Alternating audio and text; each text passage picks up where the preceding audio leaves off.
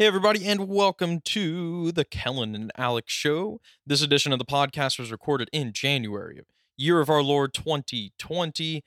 This edition of the podcast comes right after Kellen tries to make a trip up to Buffalo and almost dies. We get into that. We get into things going around, Franciscan. I think we mentioned coronavirus at some point.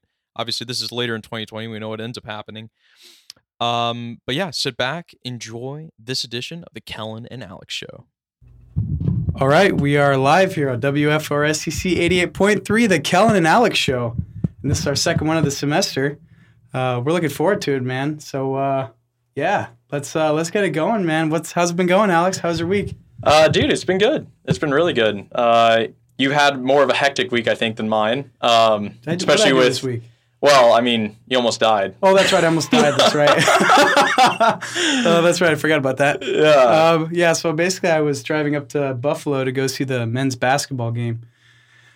And me just being stupid, not from the East Coast, so I just wasn't in that mindset. Driving up to Buffalo in the winter, you think that you would have at least some chains on your car, and I had a little Pontiac vibe, so...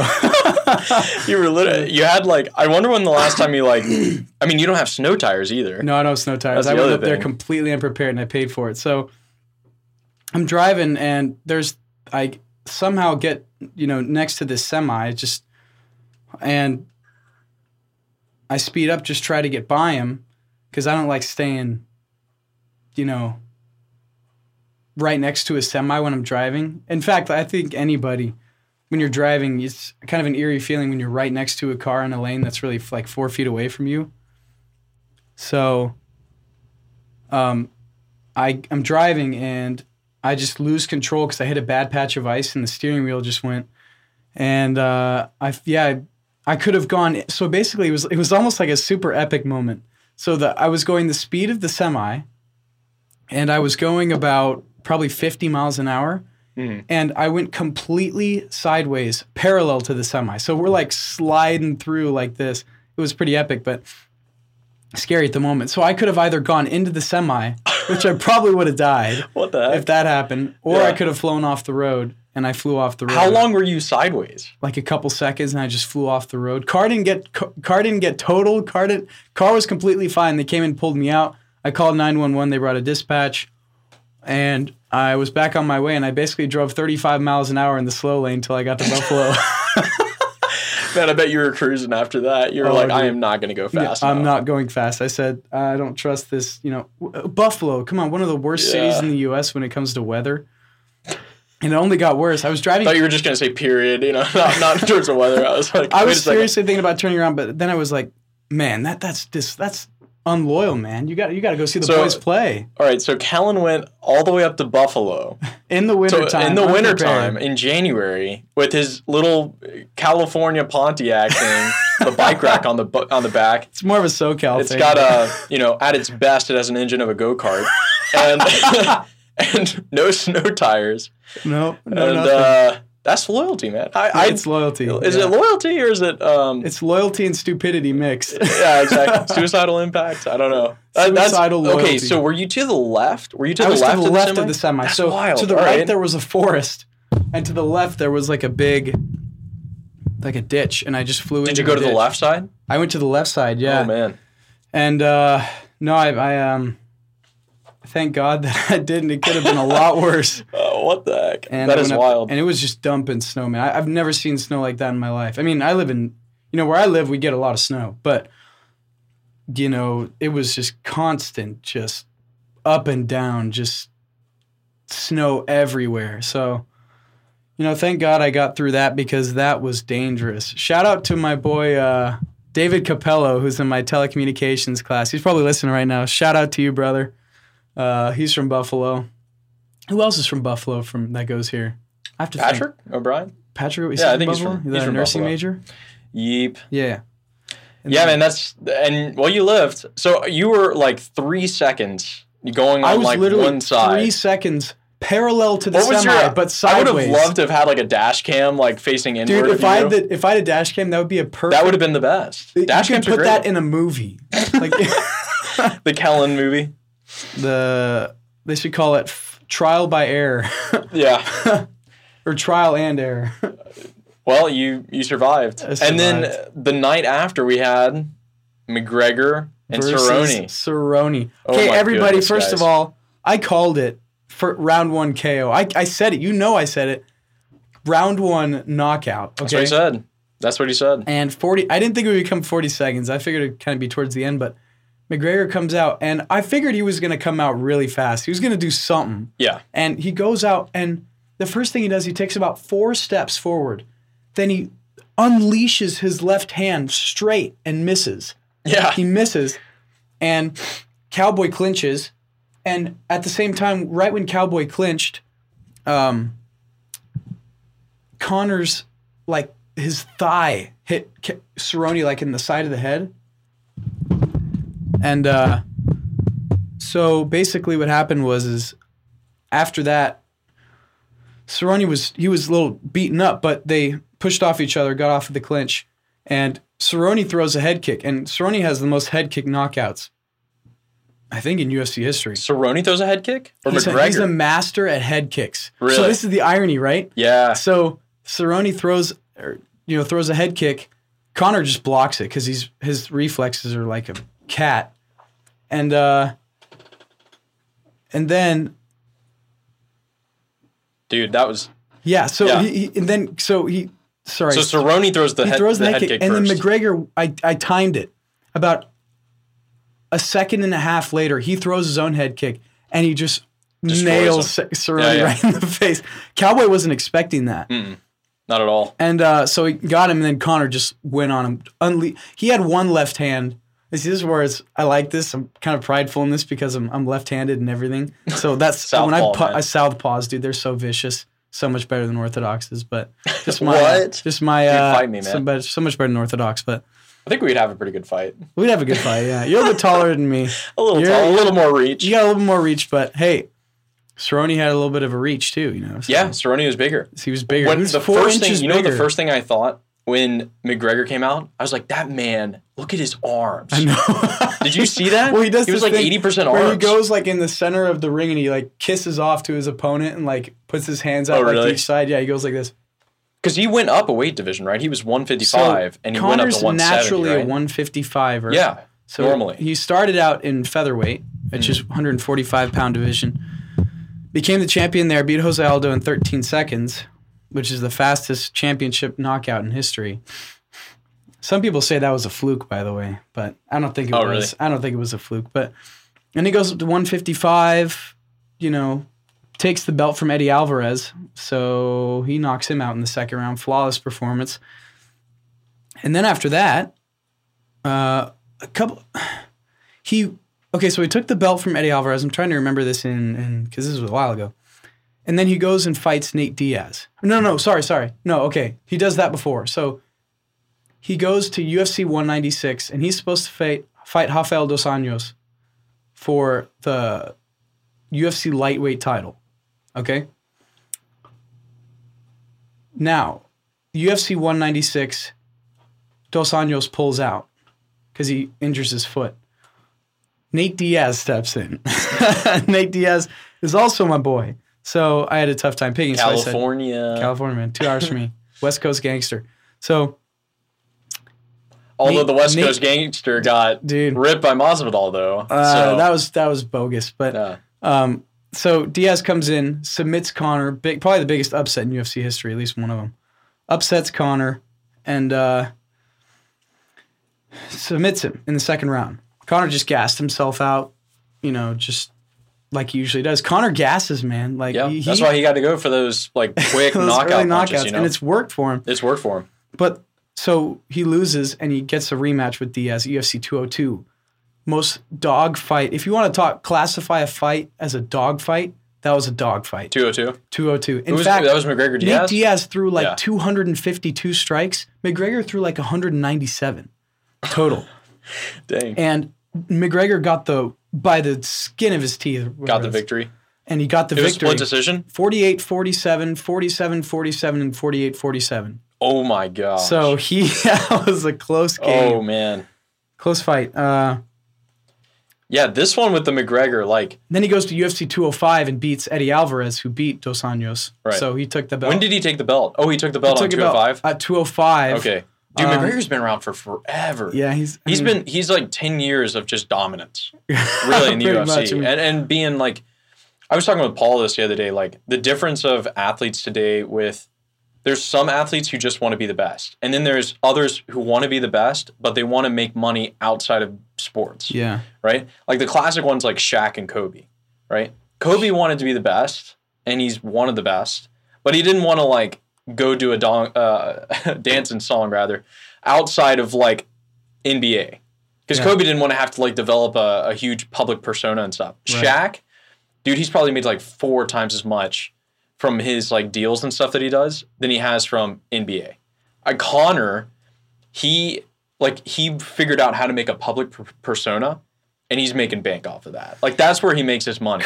He makes money showing up to these fights. Yeah, but he makes the real money off of like his whiskey company, like all the stuff, his business ventures, like brand deals and stuff. That's how these guys make that money is the persona. Because people buy that, right? When Cowboy and McGregor were doing their like press in the media thing, yeah, they're like, we're entertainers. That's what we do is entertain, right? And then part of that is being obviously the best at MMA. Like the difference between MMA and WWE is just WWE has a lot more scripting, and MMA is all about.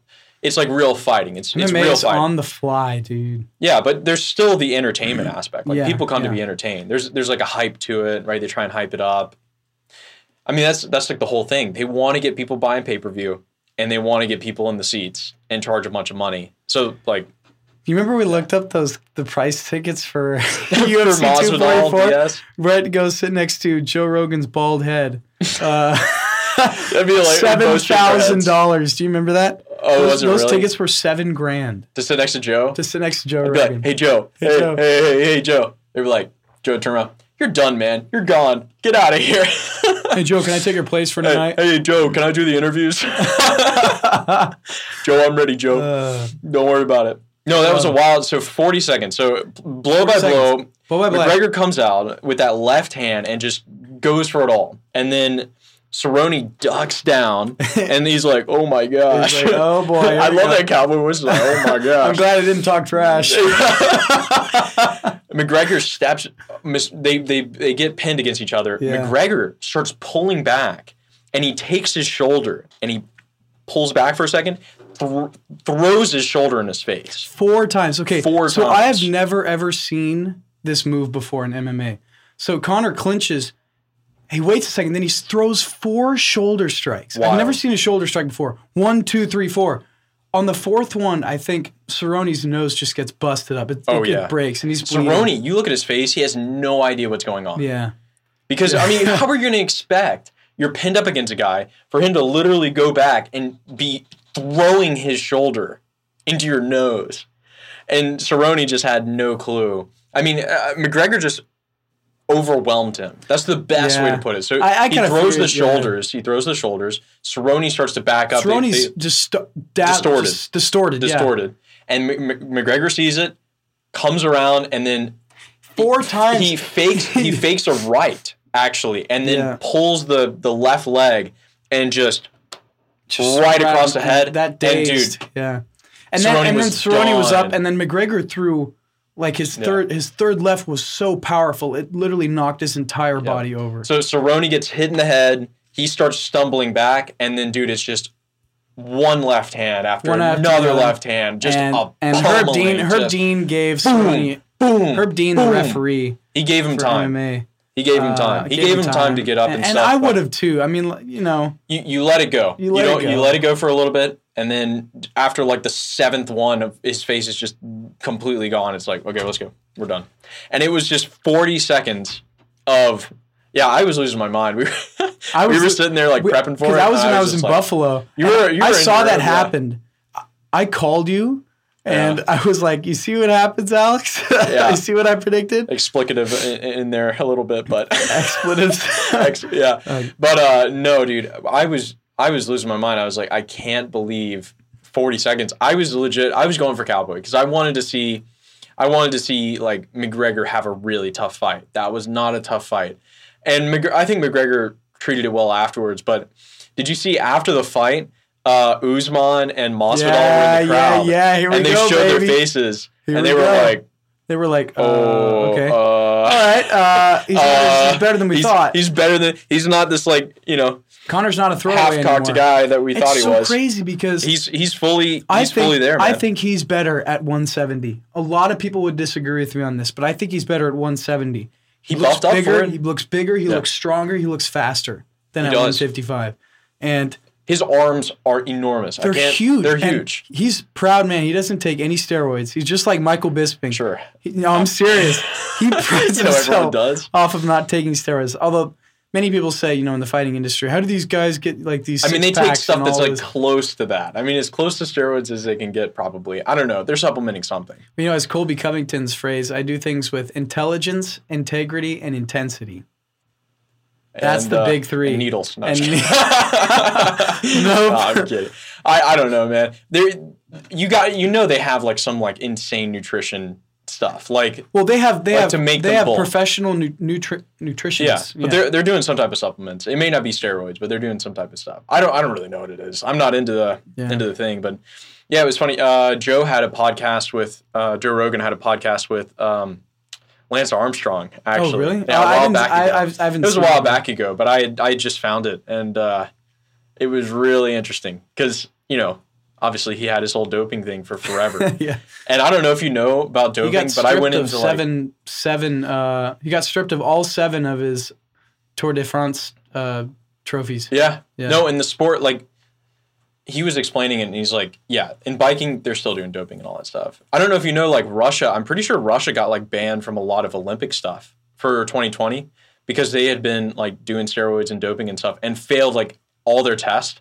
And they're basically like, yeah, don't show up to the Olympics this time. And so I think the Russian athletes can still show up as individuals and get tested, but, like, I don't think they can win any Olympic stuff. I could be wrong, but I think that's what it is right now. Well, the Russians, which is wild. Well, because they think, like, we can just get away with it. And, like, the Olympic committees and all this stuff is so screwed. Like, it's really messed up. All the way, FIFA, too, or FIFA. World Cup stuff. It's the same thing. It's just soccer. Yeah. Like, all that World Cup stuff is, And as Nate like Diaz. Football, oh, man. Football, Not American. I'm talking, like, soccer stuff. Yeah. There's a lot of testing. Back in the day, teams used to hire professionals that would let the fighters, like, they would do steroids, and that would allow them to do, I don't know exactly what it was, but they would be able to get past USADA, which is the drug agency in the UFC, and they would hire people to actually let them get by it, which is crazy. But, Mike Bisping, Nate Diaz, they don't do steroids. Nate does a lot of, he's a big... marijuana advocate, as most people in Cali sometimes are. Yep. Ooh, man, that's a lot. Marijuana. That's what we're known for, unfortunately. But we had a debate on marijuana not a while about, that was fall of last year. No, not 2019. Fall of 2018. We had a debate on marijuana. When is the first debate, by the way? Veritas. Okay, so Alex Denley. Let's get a little refresher here. Go for it. My man Alex Denley right here. He is the vice president of the Veritas Society here on campus, which intends to promote intellectual culture on campus, even though Nicholas Larkins, our friend, called us degenerates on this show.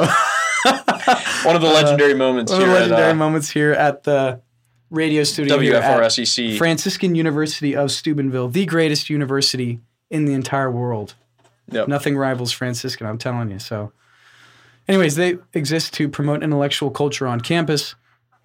They do a variety of debates ranging from gun control to marijuana to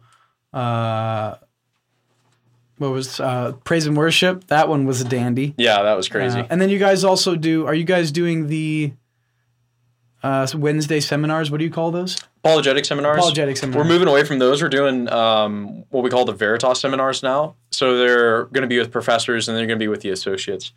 But yeah, we have 3 debates planned this semester.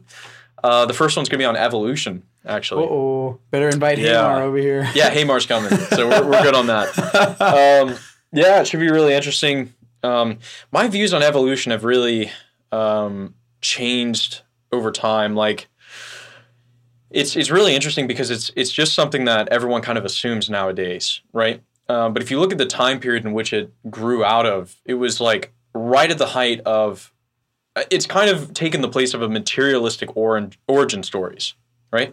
Because it's like, okay, well, what's the origin of the universe? Oh, well, basically everything just evolves from a single thing, and we can scientifically explain it. But if you get into the evidence for evolution, it gets really dodgy, like really quickly.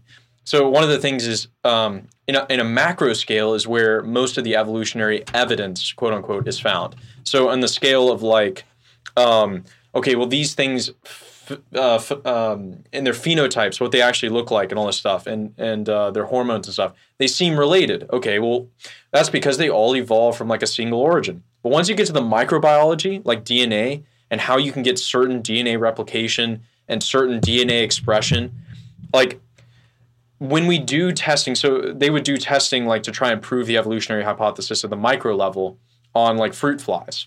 That's right. So they would like try and show that you could have a random mutation on fruit flies that would make it something different, right?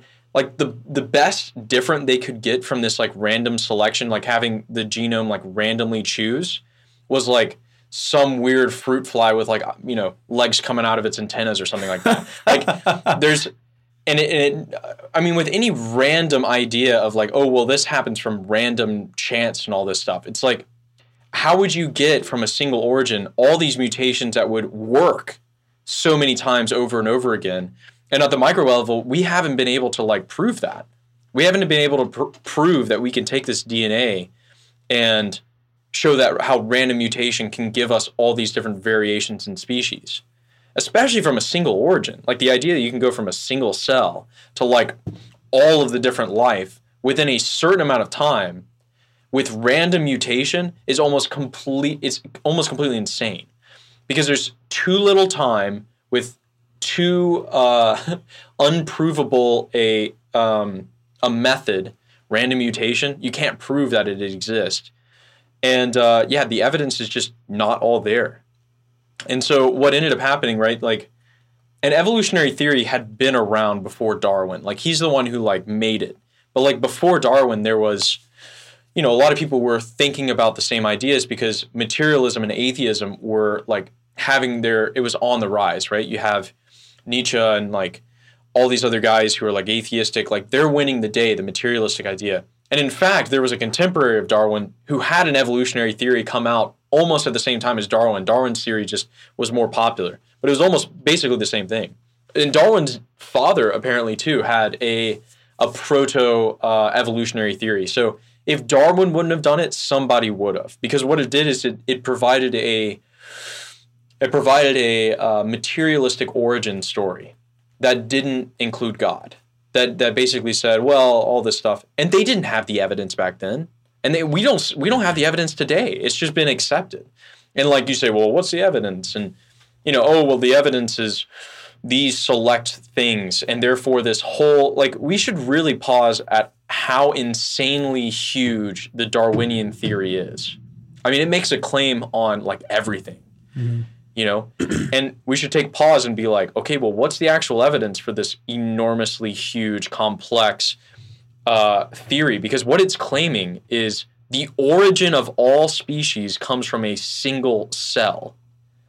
And that all of this within like the span of the earth, which is not that long, through just blind chance. And none of those things can we demonstrate. There's no evidence for the single cell that from which all this other stuff comes from. There's like no evidence for the ability of random mutation to do anything but like do stupid stuff like legs out of antennas. Like that's the only evidence we can get. Right. And right. None of it has been demonstrated to show how you can go from like, you know, a monkey to like apes and like humans. That link has never been shown demonstrably, because at the macro level, it's like, okay, maybe, but it can't show you the wide diversity of species. You can show maybe a few differences here and there. And then at the micro level, we just can't replicate it. And it's like, and it makes such a huge claim. And you have to say, like, with these huge claims, like, it has a motivation with it. For the Western world, it provides a materialistic, atheistic origin story, which is super powerful. And like, oh, Genesis is stupid and all this stuff. And the idea, that things were created at some point and just exist with these differences. Yeah. Oh, well, that's stupid. It's like, it's way more plausible than saying everything came from a single cell and just randomly got to all these things.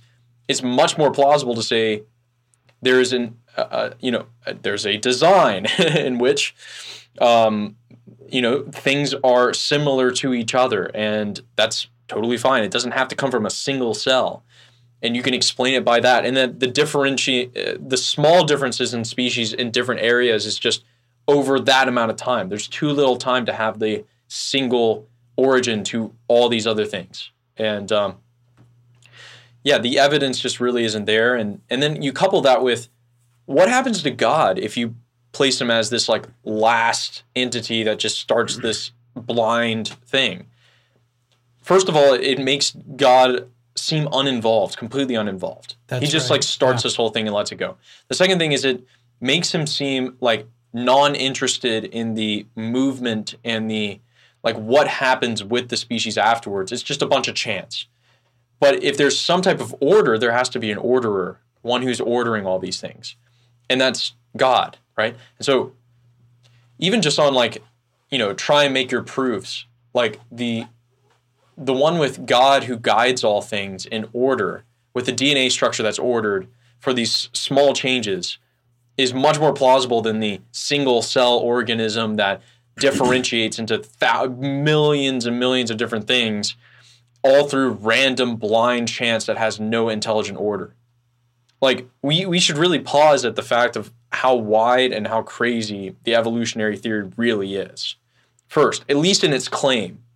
So vast. And then go into the evidence and be like, we have no idea how random mutation could even work. And we've tried it and it never does. Okay? Also, there's absolutely no evidence there's a single cell that all things went into afterwards. The fossil records are really weird, which I don't know all the stuff on, but I know the fossil records are kind of weird. It's so broad in scope, and we haven't been able to show enough evidence for it. And the idea that we're Catholics and we're in the world, so we need to accept evolutionary theory because, everyone else does. It's look, I go by the evidence first, but also you should really admit, what happens to your Christianity and your Catholicism when you have this impersonal, faraway God who starts this random chain of stuff? That doesn't sound very Christian to me. It sounds pretty materialistic and atheistic, or even deistic. Deistic's God starts this whole thing and then says, I'm out. Yeah. Well, that's almost like the principle of the Big Bang, right? People can say, and we don't know for sure, humans don't know, but that's why we have a faith life. But, to say that the universe was created out of just one big bang, first of all, there's almost feels like there's no creativity in that. It's it could the Big Bang though. I would separate that from the evolutionary. Well, yeah, stuff. That's separate. But I'm trying to say the Big Bang was actually Father Georges Lemaitre, French priest, and the Big Bang actually has more in favor of it for Christianity than it does for atheistic materialism. I was just saying that there's you can make that connection. But it's still a theory. Yeah. Is God at work in this, or is God not at work in this? Yeah. Same thing with evolution. Is God at work in this, or is God not at work in this? It does, like you say, though, take away the, the theory of, the concept of survival of the fittest and all these things. Species might die out. Yep.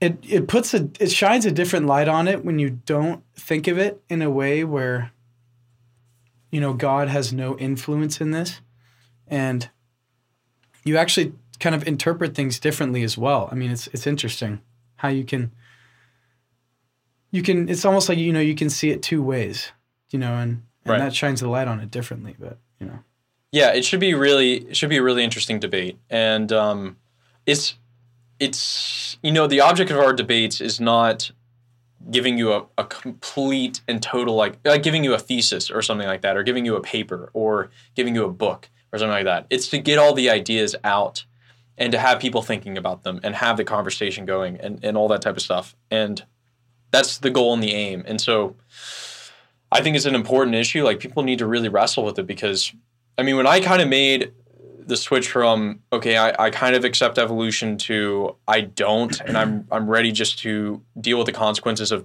not just accepting this worldview or whatever. Like, I realized that it's so much more consistent with the faith and so much more consistent with the Catholic and a Christian worldview to just say, not just to say, but I mean, if you look at the evidence, I'm talking like after the evidence. I've looked through some of the evidence, and I'm pretty like, there's not enough compelling ones for me. But added on to that, like, you go back to an origin story that is Genesis without this trying to accommodate it to Darwin. It's a Genesis that is okay with a healthy amount of, okay, I don't know exactly how it looked. I wish to know kind of how it looked, right? And Genesis gives me a clue into it. But we don't know exactly how it looked, because there was nothing before that, right? It is a thing of faith that God created everything out of nothing, right? And just having that clarity, at least that clarity of like, okay, I'm okay with Genesis. I don't have to accommodate it to evolutionary theory because the evidence isn't all there, and it's this materialistic thing. You know, perhaps there's some elements of evolution that can be retained, but I don't know, and I'm not going to deal with it right now. Like, I found it so much more healthy than just, well, evolution completely in all of its aspects is true, and I just have to like put my faith on the back burner because I'm a scientist or something like that. But that doesn't even make sense. Yeah. I mean, you know, it's okay. So it's purely illogical to think that it's just like this whole world is nothing. That came out of nothing. You know, it doesn't make sense logically to say. Wait, what do you mean come out of nothing? Well, I mean, it doesn't. That there was no creator behind. Oh, that was no creator. Yeah. Yeah. So, it just doesn't make sense if you say, look at all the the anatomy of this person, or this tree, or this big patch of grass, all these cows. How can there's so many complex things in the world? How can how can all of that been made without no force behind that creating that? Yeah. It's not possible. It doesn't make sense logically that you can say that all this has happened without there being something behind this, you know? It took God to create the earth, the world, the seas, in 6 days, and on the seventh day he rested.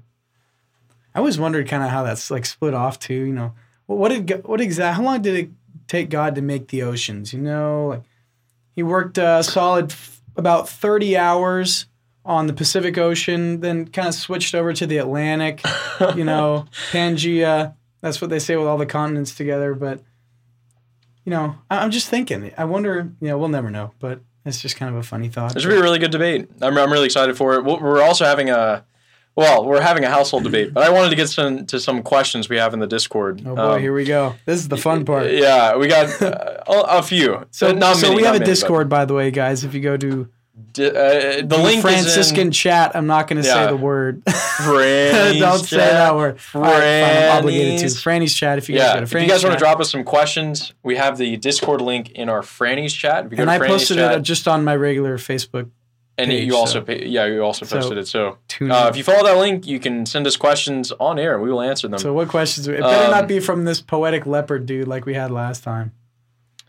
Okay, I have a quote from Poetic Reptile. Oh my god! You said leopard again. I know. I purposely said leopard. All right, Poetic Reptile. We're getting to your questions here.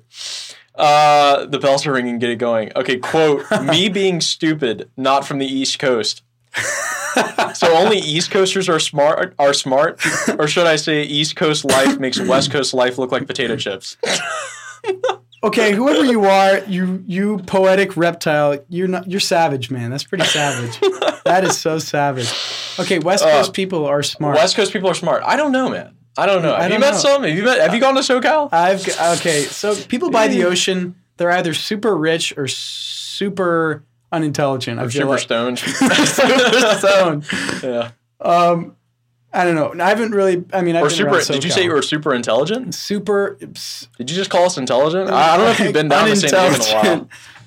No, I'm Well, you I'm ever kidding. go by the I'm coast, kidding. right? I'm kidding. Those $1 million houses on the water. Oh yeah. Those people made a living, and they did it right, unless they won the lottery. Did Or they did do it something right? illegal. I don't know, man. Well, okay, I'm not talking about morals here. Did they do I it learned right? in my telecommunications class today. Do you think that it's better to be amoral than immoral? Think about it. Is it better to not have morals than to be immoral? I mean, is it possible not to have morals? That's what I'm. So think about it. Is it? That's what I'm wondering. Is it possible not to have morals? That's what my argument was. Is it possible that to live not without have, morals? How can you possibly not have morals? I don't think you can. Well, Because everything you do, you have something in mind, a goal, right? Yeah. Everything you do, in your daily life. What's up? On your daily life, you're doing something, right? That's moral because you're trying to get to that point to complete that objective. That's a moral, isn't it? I mean, I guess you're amoral when you're sleeping. I don't know. I mean, I don't know any other situation. Good sleep, You're getting good sleep. No.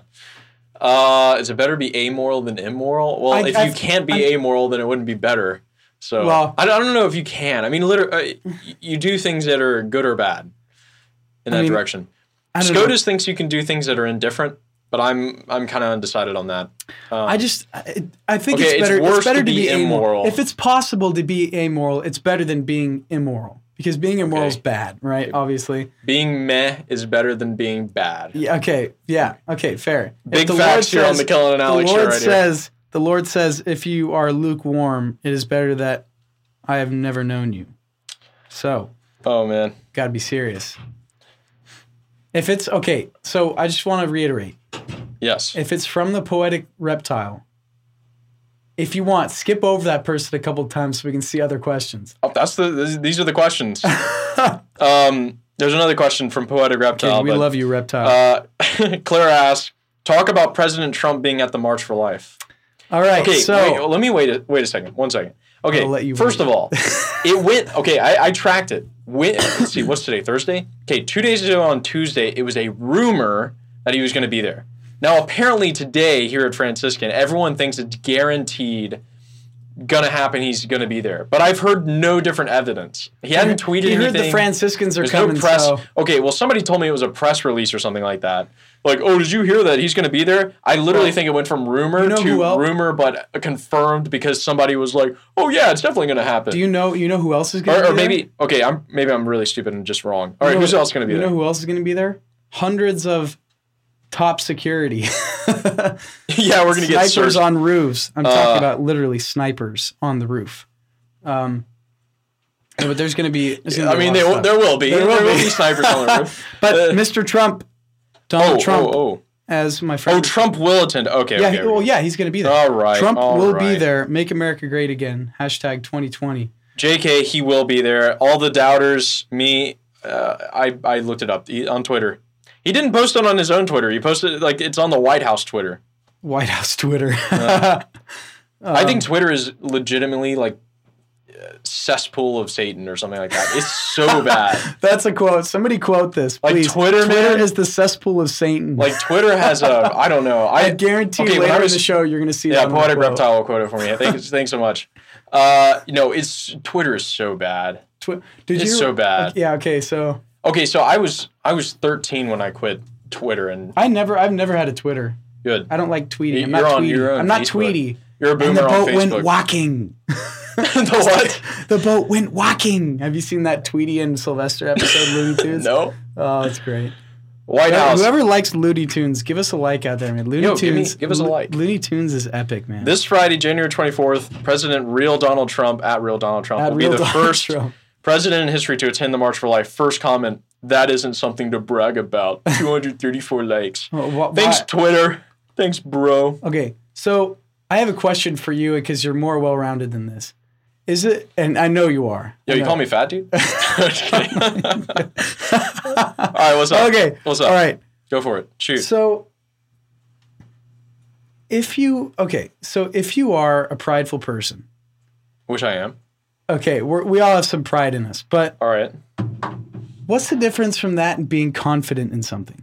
If you're confident, okay, so if you're confident in your abilities to do something, and you know you can do it, and you do it, is that being prideful if you just show it? I mean, I don't understand, because if you say, oh, I'm going to do this, you literally say, I'm going to do this and do that.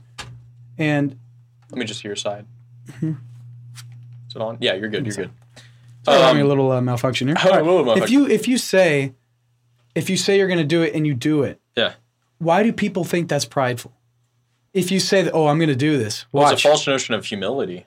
That makes right. It's a false notion of humility and pride. Like, pride is not being confident in your work. It's pride is thinking that you're better than everybody else, right? Pretty much. It's so difficult. I've thought about this a lot in different ways, but I never really came to much. What if you prove to do something better than everybody else? Oh, okay. I don't know. It's a fine line. Take this idea. It's a fine line between pride and confidence. Take this idea. Okay, so Dionysius the Areopagite has this idea of what was hierarchy. that name? Say that. Dionysius of the Areopagite, which is actually Dionysius the Areopagite. It's not technically him, but it was under his name. But it was a little bit later. But what a name! There is this idea, and Aquinas picked it up, called basically the hierarchy of being. That all things in the hierarchy of being, that God's at the top of the hierarchy of being, and obviously he's separate because he's transcendent. But in this, he is, being itself. So he's not technically on the hierarchy. He is like above everything else. But then you have like angels who are higher than men, and men are higher than the animals. The animals are higher than the plants. The plants are higher than like minerals. And Such a hierarchy. There's a hierarchy all the way through. Men themselves also exist in hierarchy, right? So you have those to whom, more authority and power has been given, and they're to be showed due reverence, and men exist in hierarchy, and we have hierarchies in our family as well, right? Father, mother, children. All of us exist in this hierarchy, and the hierarchy exists to actualize the potential of those lower in the hierarchy. So there's certain things and decisions that those higher are trying to provide the circumstances by which the lower will achieve their perfection, right? Ordering things properly, right? So the angels are above men, and they properly order the universe. So the angels are all about properly ordering all of material things. So there's angels that order material things. There are angels that are given for individuals. So all of us have guardian angels. There are angels that are given over particular cities, particular towns, angels for families. According to tradition, a priest has 2 guardian angels. There's angels all the way through, right? And they properly order all these things. And they're supposed to be properly ordering the human person as well, and the church, and all these different things, right?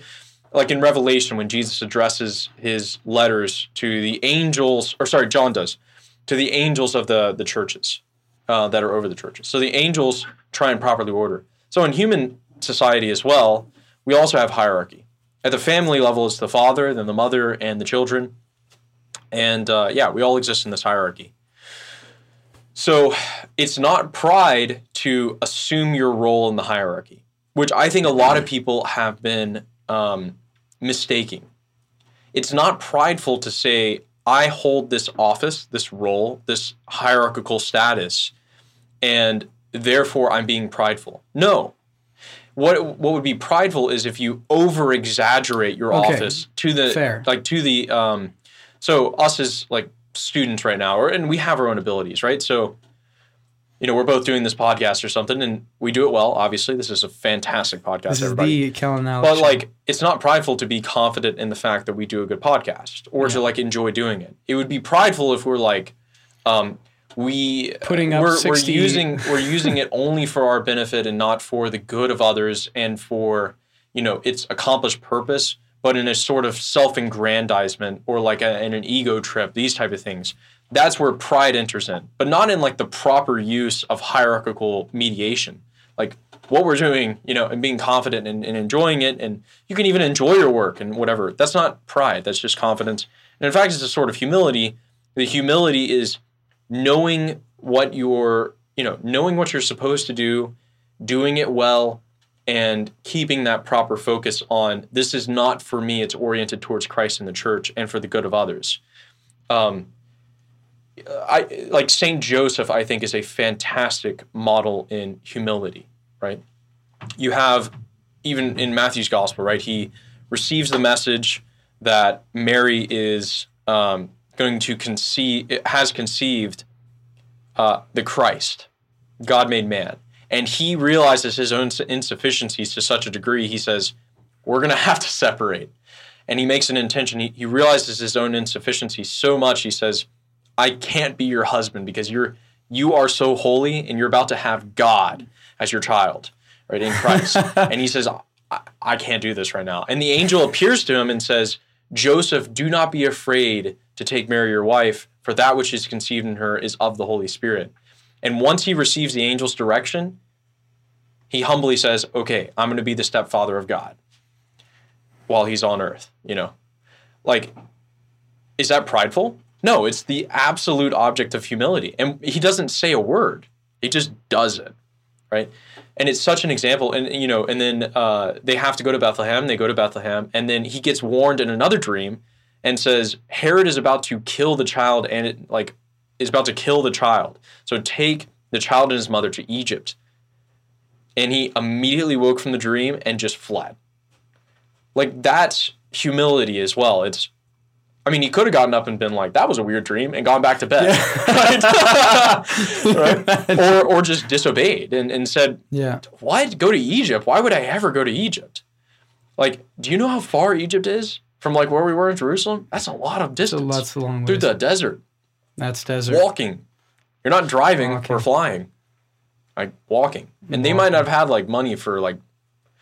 Might have had a couple camels. A couple, yeah, maybe. Maybe if they were lucky. Why didn't we ride a camel in the Holy Land?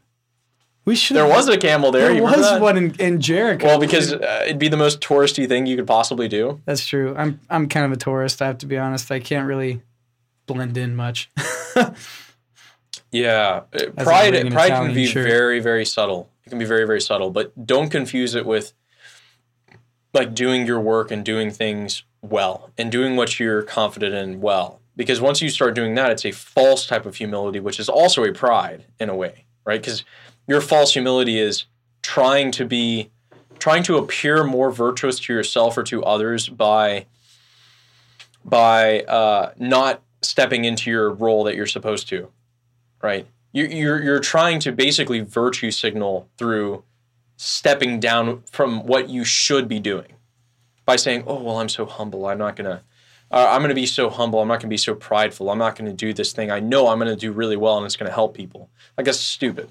And it's a form of pride to do that. What's your answer to people that say humility is no fun or humility is stinks because it's no fun? What's your, I mean, I'm just being honest, like, because I don't know. Pride's not very fun either. You can't be in the moment, but not really. I don't know. People that say, humility, man, it's just, oh man, I don't know. It's a weird line, It's I want to be more active. I want to move. I want to do things. And being humble, a lot of the times, people think it's just kind of almost being like idle and just, I'm in a prayerful mood. So stupid. There's nothing wrong with that. It's prideful itself. It's prideful itself to be like, I'm in a prayerful mood. I'm so humble. I'm not going to do all these things that'll make me better. Okay, like, yeah. No. So it's like being. What's the word for not moving? Maybe this would be fine. Do your work and shut your mouth. Subtle. Like, do your work and shut your mouth. Okay, Benedict's rule. Ora et labora. Pray and work. Like, I didn't hear anything of there, like, and express to the world how humble you are. Or denigrate your work and, like, tell everybody how, oh, well, I just do little stuff. I don't do or really throw good stuff. Pachamama idols in the river. I liked that. All right. That was good, man. Yeah, you do what you're supposed to do. And it's not prideful to say, I'm good at something, let me do it well. And let me actually take that on, because that could be your duty, the thing you're supposed to do in this hierarchy of being, actualizing the potential of those under you. And if you're in a role above others, not stepping up to the plate and properly ordering it is not being humble, right? And coming through and saying, I need to properly order this and like lay down the law and make sure stuff happens is not being prideful and thinking you know everything, right? Like when Joseph came to Mary and said, okay, it's time to go to Egypt, like, because she was perfect, she said, yes, okay, I follow your lead on this. But like, he just humbly went and did it. He didn't like, it's just the humble doing of what you're supposed to do. And bragging about it is like the big thing, right? Because everyone wants to appear honorable, right? In Dante's, in the Paradiso, I'm pretty sure, I believe Constantine's up there in heaven or something, but he's with those who sought honor. And that's the reason why they did good things, is they sought to be honorable. And it's not a bad motive.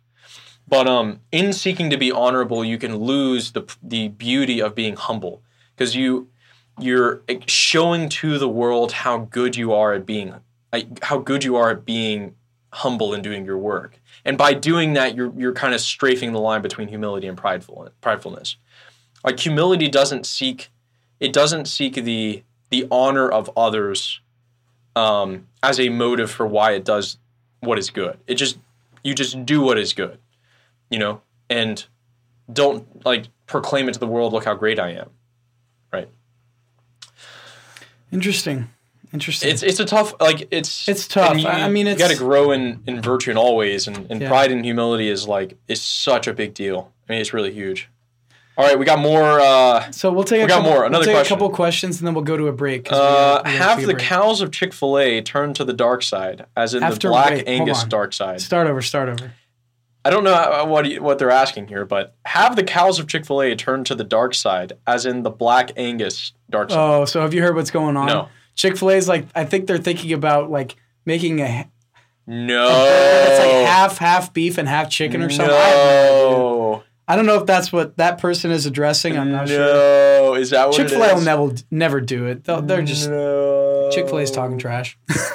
Are they? Is that it? Is that just it? If Chick-fil-A starts serving beef, no, boycott. They might as well change their name to beef fillet or whatever. Chick-fil-A beef fillet. Yeah. Chief fillet. There you go. Chief fillet. Speaking of Chiefs, we'll talk about a little Super Bowl preview right when we come back from this break. So thanks for tuning in. We'll be right back on WFRSCC 88.3 FM. All right, we are back here on WFRSCC 88.3 FM, the Kellen and Alex Show. Thanks so much for everybody tuning in. We really love this. Something I love to do, just talking on the radio and camera and all that stuff's so much fun. So we got a question. We got a question. So here's our second question of the night or something like that? Yep. How much can intentions really affect the good done? Okay, so how much can intentions really affect the good that is done? Okay, Alex, you're a philosophy and theology major. I'm a communications major. Oh man. So the good, if you have intention, does play a role. If you have bad intentions, and you accidentally do something good, meaning, how do you do that though? If you're intending to do something bad, but you don't. If you're intending to do something bad, regardless of the result, it's still bad, right? If you make a bad intention to do something, and you make like an act of that bad intention in some way, it would be bad, right? Even if the result was good. Let's say you're plotting to murder somebody. Okay. Right? And you're sitting around and you plot to murder somebody. Now, if you don't murder somebody, you're not guilty of murder technically, but you're guilty of plotting the murder, right? Now, if thoughts arise in your mind where you think like a random like temptation to start thinking about murdering somebody, obviously that's not you're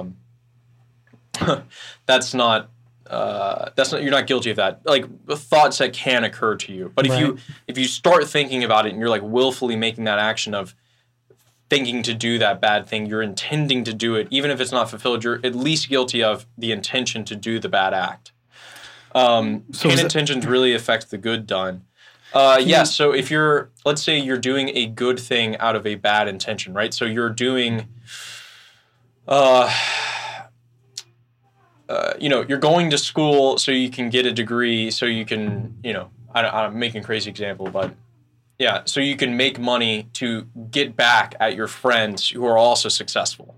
So what you're really doing is not intending to get an education, but your intention of getting an education is making more money than my friends because I'm really envious of them, So it can be a good thing to get an education, but you can make it bad by your intentions in the sense of you're only doing it to, show your friends that you're better than them. So your bad intentions can ruin something that's good.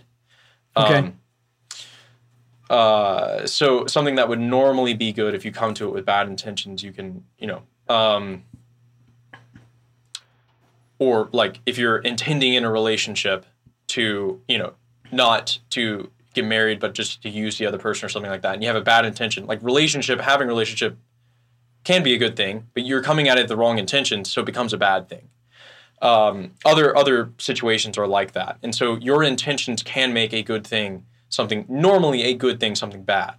And so intentions do matter because it's what your actions go along with it. Now, if you just have a thought, like that's a temptation to start intending a bad thing, that thought now not necessarily is bad. Okay, I'm going to keep reading what they're saying. Like if someone does something good, but they did it only to be seen as a good person, not necessarily to do the good act itself, but to seek praise or something along these lines, does it really affect the good done? That's what the person in chat says. Well, it comes down to, because so they did a good act, but they did it for the purpose of recognition, prideful. Yeah. That's not good, though. No. That's not good. Yeah, exactly. Because their intention is bad. That's right. It's lesser. It is lesser. It's now, lesser, if they were okay. intending... Yeah. They were intending by it to be seen as the best, and they were envious of everyone else because they were seen really good. So they're doing this good act to be praised in the face and basically take like a pleasure in the fact that, Joe isn't being praised for this. I'm being praised for this. So there's an envy underlying it. Obviously, it can be bad. So intention does play a role. It plays a big role, right? And it depends on the case. But so meaning, we should try and in your daily life purify your intentions by which you do stuff. And I think one of the best ways to purify your intentions is offer up your day. So at the beginning of your day, say, I offer everything in this day to you, O Lord, and, do all things for your greater glory, is a fantastic way to start to orient all of your things towards Christ, who is the one who provides all of the good, right? There's no good except for what comes from God. And so if you're orienting all of that to God, then you're starting to do something right already. And then your intentions can you can refresh those intentions, get those better. Cool. Is there another question there? I will check the Discord for a question. Another quote from Poetic Reptile. You're more well-rounded than I am. Are you calling me fat? How's it going? Okay, we got a question from the P. Flair. Oh, question. Great. Ever since Trump, Flaherty. Here we go. Ever since Trump took the office, there appears to be a spike in secular pro-life figures. Do you think this could help the pro-life cause or hinder it? What advantages does this offer to the pro-life cause to have non-religious men and women speaking for the unborn? Okay, so I used to go to the Walk for Life in San Francisco, California, and I did that every time until I came here. They don't march in San Francisco. That's too military. You know what? Walk for Life. I think that's too military sounding. This is gonna be controversial. I'm gonna co-opt this for a second. San Fran kicked out all their military and they all came to San Diego. Fair enough. Okay. Okay. Yeah. It's California. Yeah. We love the military in San Diego, right? San Fran, big SoCal, big SoCal. You like Berkeley, and they did all their protests. All right, we're back to pro-life stuff. So we went to the Walk for Life. There was this lady. I think it was about probably 5 years ago, and she was atheist, and she talked about how wrong it is to get an abortion, how much she regretted. I think she had like 3 or 4 abortions, and she said how she just regretted it so much. And that was an atheist woman speaking. Atheos, without God. She's not religious at all, completely atheist. And it just comes to show there are certain things in this life that you can do that can have do a lot of damage to the human person, regardless of you being religious or not. That woman was deeply affected by the abortions that she had, and she wasn't even religious. Now, usually at these rallies, we hear mostly religious people. Trump's religious, and he'll be talking at the March for Life. But this lady was atheist, meaning that she doesn't believe in God. And she recognized the fact that this was an evil thing that she was doing. Yep. Killing a baby, that's murder. If you is murder. I mean, I'm just being honest. Killing a baby, that's murder. And Facts, it's boy. obviously, too. Yeah. It's recognized. Killing a woman that's pregnant, double murder. So Yeah. double murder. So I think the pro-life movement is making a resurgence, and I think it's been doing it since literally 5-10 years ago. I'm more the cynical. women's okay, but the women's march in DC's gone down. I went to the women's march last year, and I mean, I didn't participate. I went to the women's march. I didn't participate. Okay. Just you were in DC. I was in DC, and I saw it, and I saw a lot of disgusting things, and it's sad that people have this idea that you become pregnant and you want to kill a child, just a little innocent baby, and you have no remorse whatsoever doing it. I mean, it's like you're doing something without recognizing that that's a person. Oh yeah, absolutely. What goes through? And now I understand that there's thousands of circumstances, right? That especially the biggest one being rape. That's one big. Let's step for a second though. But that one's very Why do people? Okay, we were talking about last time about the wars in the Middle East and the U.S. with dominance, and we money comes first, morals maybe second or third. Right. There's that. Okay. There's that two-sided thing. Why do people have an abortion? Money. Do they sit around saying, "Oh, look, I got pregnant. Let's just kill the child"? No, it's because children are expensive, and I have wants. My wants is money. My wants is more money. I want more money. And we, because they're there's nothing crying back to you or whatever. You could just say, well, we'll just kill the baby. Okay, look, dude, everyone knows that's a person. Nobody's stupid enough. Yeah. And so all the arguments of we have to convince the pro-choicers that it's actually a person. They don't care. Yeah, they don't care. They don't care. Yeah. They just care about they care about two things. They care about my wallet will be hurt if. Sorry, let's back. I'm going to talk just the pro-choice advocates and whatever. They say I don't want the government to limit my ability to kill a human being for profit, for a potential to avoid a loss of money. I don't want the government to tell me that, and so we're gonna keep it at the marketplace that abortions can happen. They just it's so. What are you doing? Okay. I'm just checking the thing out. Okay, sick. We're checking our technical stuff. It's a money thing. Yeah, it's a money thing, dude. Money is king, man. Money is king of. Well, it is individual. People have what's the greatest fulfillment for Americans? Individual fulfillment, and then when we need to, national identity, so we can fight against enemies. But we rally I'm pro-American and all this stuff. And then you have the liberals who want to do all the social stuff, and then the conservatives who just want to basically keep. It's difficult to say. They want things to stay the same and everything else, but it's predicated on individualism. And so the conservative arguments against abortion, because they're not Catholic, when they start talking about personhood and this other stuff, they're talking out of two sides of their mouth a lot of times. Conservatives who are, so to get to your question about conservatives who are non-Catholic and they're not Christian in their outlook, their arguments, their arguments go back to family. A lot of it is this is bad for the family, and we want better families and stuff. And but a lot of these conservatives still have principles of money first and capitalism first, and my individual expression as highest, and my individual will is highest. And they're not the ones who are looking to get abortion sometimes. It gets difficult, and which is the reason why the Conservative Party, just give it 15 years and it'll be the Liberal Party of the last 20 years.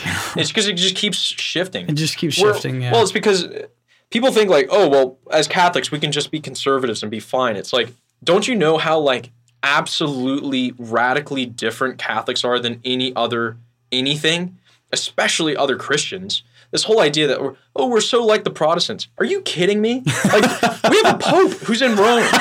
Like, first of all, and then Protestantism just descends into American ideals, right? I mean, it's with Christ with it in some ways. It's like, well, I'm basically a good citizen and a good American, and then like, yeah, Christ is cool, and so I'll go to church sometimes. But that always denigrates just to a nationalism and an individualism. Like, you don't really care. I mean, you care about like salvation and stuff, and you'll talk about salvation, but like it's in an individual way, obviously. Like the aim of the church is the salvation of souls and the renewal of all things in the kingdom of Christ. And that's like every aspect of the entire universe should be under the social reign of Christ.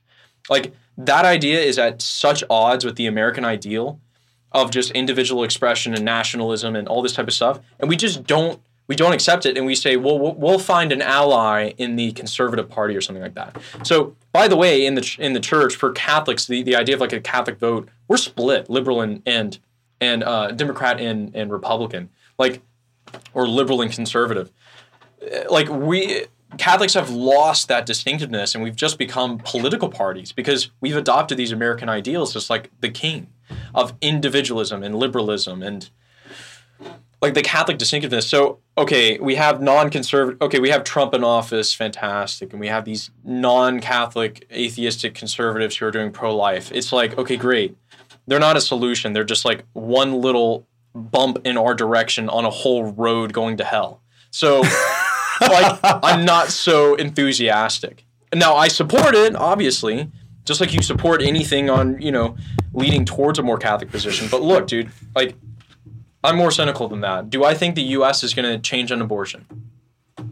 No, not in a long, long time. I agree. Now, if the church actually gets its stuff together and starts worrying about, really like bringing the social reign of Christ in all aspects of life and not just adopting liberalism and individualism, like even within the church, people are just like, what really matters is making sure you get a house and a nice job and you be successful. What really doesn't matter is transforming all aspects of human life to the social reign of Christ. Like, when was the last? All aspects of life? Yeah, you mean all aspects of life? You mean politics? You mean your podcast? You mean like? You getting a car? Do you mean how many kids you have? Are you using contraception? Are you going to mass? Are you catechizing your kids? Where are you sending them to school? Like, what does your prayer life at home look like? What does your devotion look like? What does your work life look like? Okay, so I had a neighbor who worked for this company for a long time. He was telling me this story. Worked for this company for a long time, was really, really doing well. And this year he had made something like, his salary was like $500K or something like that. But he was going to be making a bonus of percentage bonus because he basically took the company from something like 100 million to like 400 million in like a year. So he was going to be getting this fat check of like 2 million or something like that, which isn't that fat compared to how much he made for the company. Yeah, I mean. And then on the day before he was going to get paid, he walks up to his office and there's a security guard outside. And the security guard, he's like, hey, do you know Bill this? And it was the guy, Bill. I'm using a different name. And he's like, yeah, I know Bill. And it's him. And he's like, oh, good. I'm here to get his stuff. Here's this box to get his stuff. Where should I put it? He got fired the day before. He got fired the day before. So he would have had $1.5 million check that they were supposed to owe him because it was on percentage wise. They fired him the day before he was going to get that check. Well, why did they fire him? So they could pocket the $1.5 million. Oh, geez. Okay.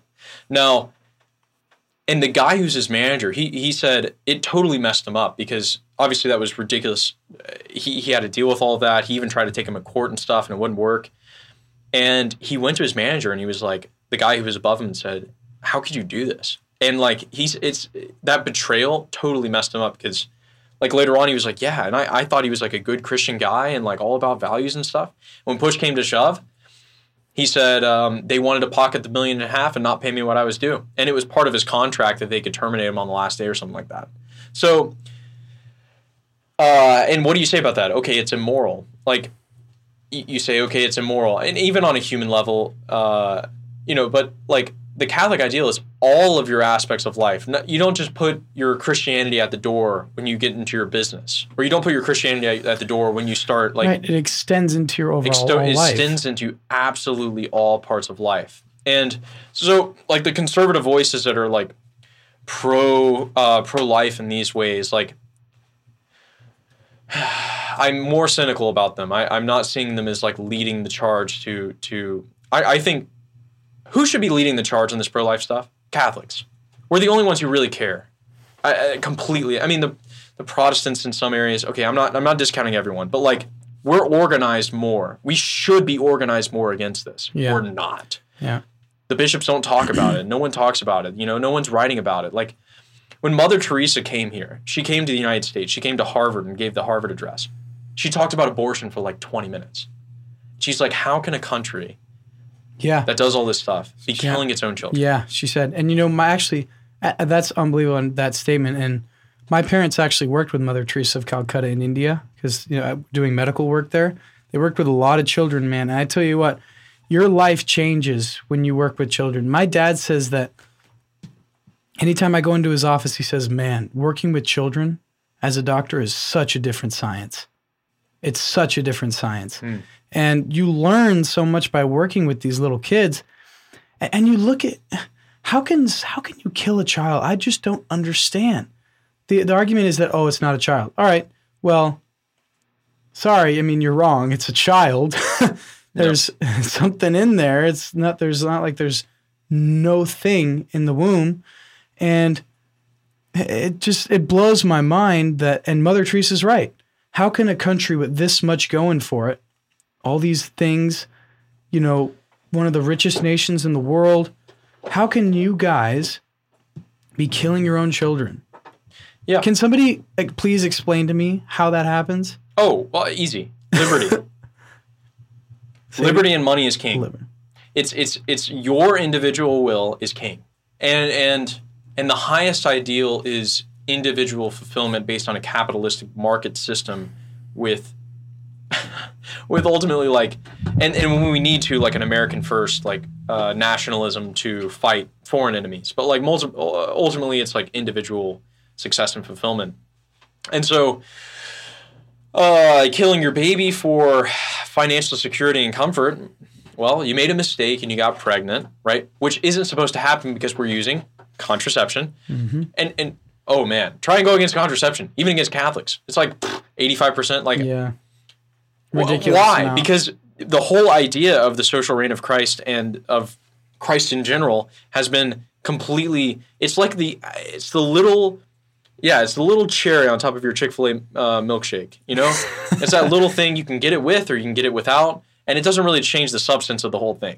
It'll taste a little sweet, right? You get that little cherry on your Chick-fil-A milkshake. Yeah, but the whole milkshake is just liberty and individualism. And you feel like crap afterwards, right? Or you go to hell.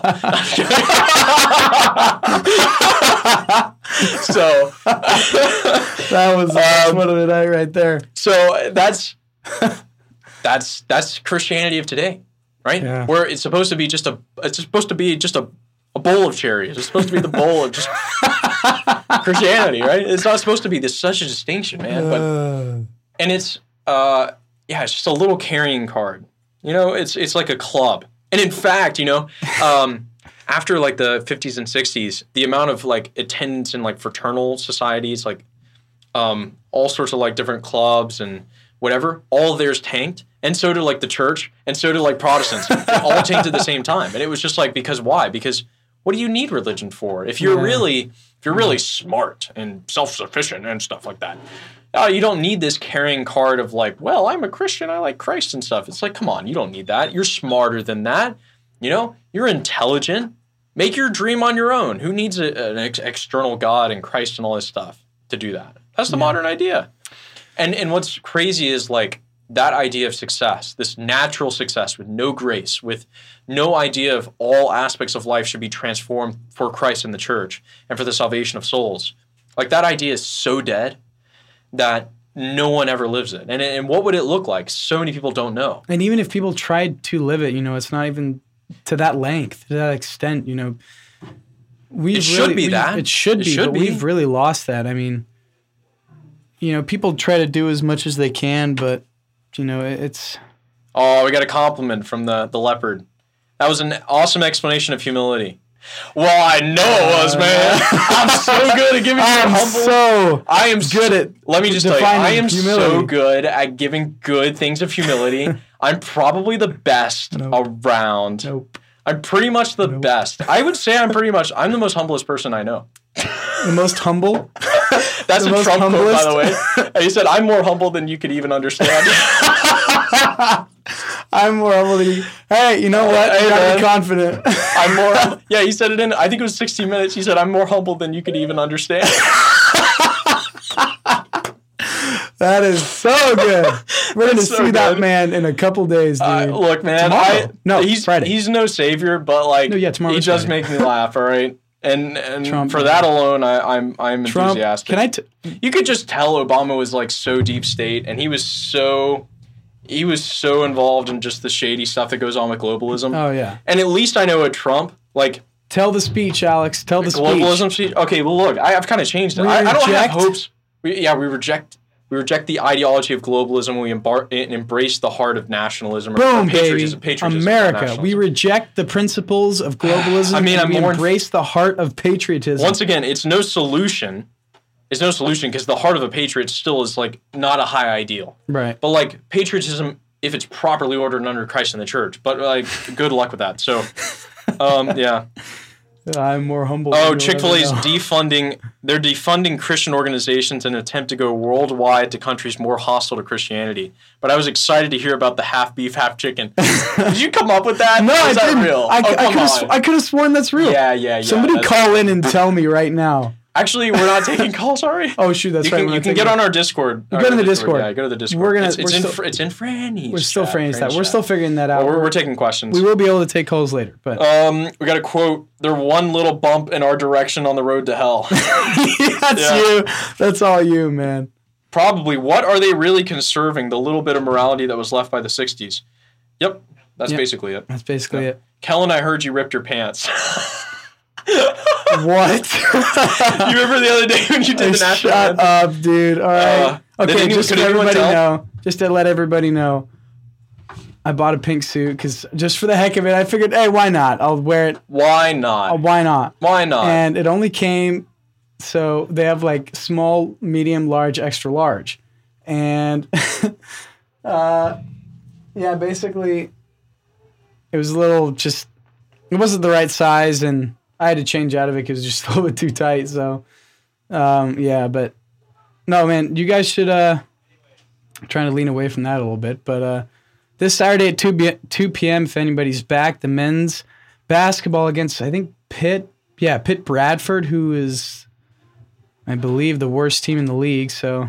That's exciting. We'll find a way to lose. No, I mean, that's what we usually say. We always do. No, we always do. Franciscan sports. No. Okay, Heard first on Franciscan. No. I'm supportive of our D3 push, apparently. Yeah, for sure. We should talk about, why do we do sports here? Dude, we are, okay, why? So Coach Wallace. Coach Wallace, the coach. Okay. We're good. No, Coach Wallace of the men's basketball team. Great coach, great guy. He might be listening right now, actually, because I gave him one of the pamphlets. I'm sorry. I like the sports here, okay? No, Alex is a big, if Coach, you're listening, hats off to you, man. Working with such an awesome team, all those guys. And Alex is a big supporter. He's been to some of the games, I think. But, no, Alex has been there. And we were really pulling for you guys this Saturday. I'll be there. I'll be singing the national anthem at 2 p.m. Everybody come. Right at 2 p.m. I'm going to blast the heck out of it. It's going to sound great. I won't be wearing my pink suit, though. I have to go get a replacement. But no, it's just something I enjoy to do. I've been singing since I was 3 or something. I don't know. Since I was right in the beginning of pre-K, I've been singing. Then went to high school. We had one of the best choirs in the state, Nevada Union High School. Shout out to, if anybody's listening right now, Daniel Fisher, man. Daniel Fisher's my brother. Went to same high school? Yeah, same high school. Dan and I grew up together. And so he's always been by my side, and we've been singing – for a long time together. Me and Dan have been together for a long time. So, really grateful for that. Singing's something I just love to do. We all have passions, and singing is one thing that I just love to do. It's great. It's so much fun. You do the national anthem very well. Oh, thank you. I'm always impressed. The national anthem is one thing that is you either just do it right or you just do it wrong. Yeah. And a lot of people just do it wrong. Well, just sing it. And don't try and give me any like crazy like oh, say, can you see? Don't do that. Yeah. Please. Just sing it exactly as it's written. Be a man and sing it directly. Well, okay? It's a nice piece of music. It was a nice poem. I don't know who put it to music, but it was a nice poem. Okay? Star Spangled Banner, it's simple. Just sing it. And don't try and do all this frills because you're just making everyone cringe the entire time. And, and I'll actually be singing God Bless America, too. That's a good one. At the men's baseball, man, I'm telling you, come out. It's the first time in 8 years that they're doing this. We got a stacked team this year. Do we really? And, yeah, we have a good team. And so, men's baseball, first time coming back, guys. For the first time in 8 years, they're coming back. And they're going to be dangerous this year. And you know what the crazy thing is? Nobody knows what they're like. Nobody knows what they're like because this is the first time in forever. I almost said something. I'm not going to say it. Nobody knows what they're like, but I got a couple friends on the team, Declan Peterson and Nicholas Brierley, man. Yeah. Brierley, what a guy. I'm sure those guys are good. But, Brierley's got a cannon of an arm. Does he really? He's got a cannon. Where does he play? I saw him throw from the fence all the way to second base. Are you going to throw me in the rotation? I don't know. Dude, why don't you join the baseball team, dude? I'm graduating. Oh, shoot, that's right. No, it's this spring, though. That. They're doing it in March. If all their pitchers' arms fall off, maybe I'll throw a pitch. Okay. All right.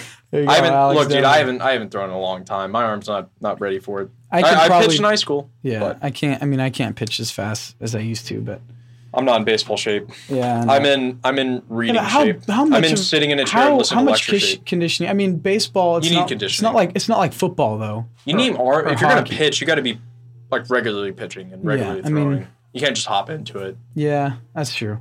You're gonna blow your arm out. Yeah, and that's not. You got to be in good shape. Good shape.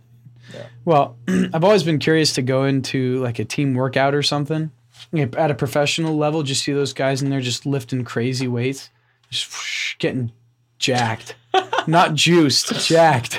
I'm sure they're getting juiced.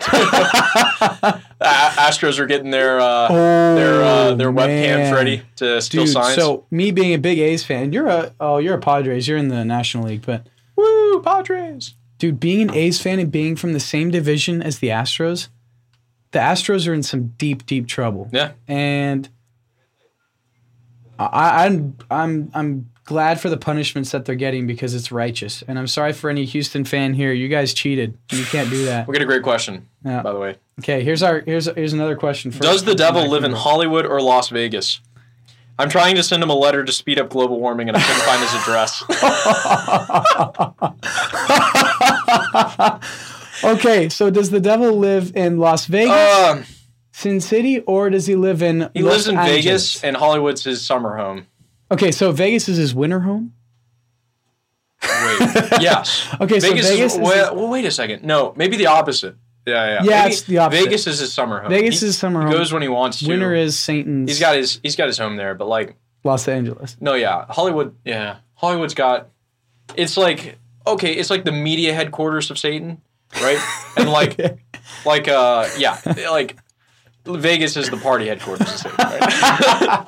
So Satan's he just takes a party bus from Hollywood. He's partying in his 9 levels of hell in a casino. Vegas is getting even weirder, man. I actually had a few friends move out there because there's just a lot of work because it's just expanding. But yeah, I mean, it's just such a weird. Dude, I would so pursue a career in the UFC, like journalism or being an analyst. That'd be so much fun, dude. Fighting is... You'd be knee deep in like the filth of Vegas. So. Dude, you would be. But knee deep, neck deep, probably. You would be. You know, it's tough life. I love sports. Dude, the sports life. You know what I should do? I should wear my Statue of Liberty costume for the last national anthem. I bought a Statue of Liberty costume. No, not a statue. A Lady Liberty costume. Sorry, Lady Liberty. I'm not a lady. I bought a Lady Liberty costume. It wasn't so. It wasn't so hot. It was a little bit tight. Yeah. And I have the what do you call the fire? What do you call it? The stick of fire that she has. You did? What do you call it? Torch? Torch. There you go.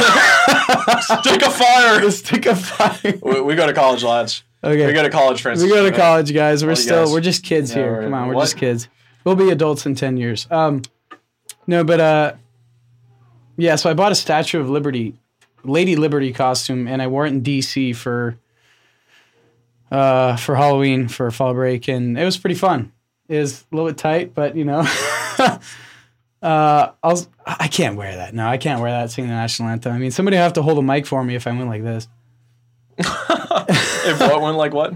Somebody would have to hold the mic for me if I. If you brought your Lady Liberty torch. stuff. I have a crown too. I torch. have this green crown. Crazy. You have a crown? I have a crown too. That's exciting. Oh man, I buy the wackiest stuff, dude. It's so crazy. I buy the wackiest stuff. I got more wacky stuff in store in my closet. You materialist, you consumerist. Materialistic person. Nah. I'm the most humble person you ever I am met. the most humble person you have ever met. Yeah, consumerism, man.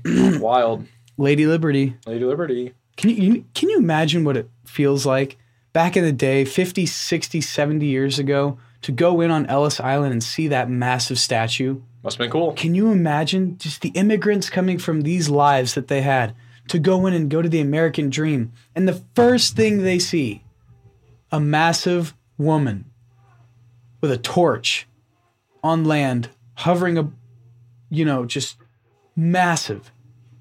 I mean, what it should be. Isn't that amazing? Just the thought of that? Lady Liberty has to be subjected to Mary, Queen of the Universe, though. Okay, that's what I think, right? That's what I like to think. No, it has to be. And so, Lady Liberty is fine.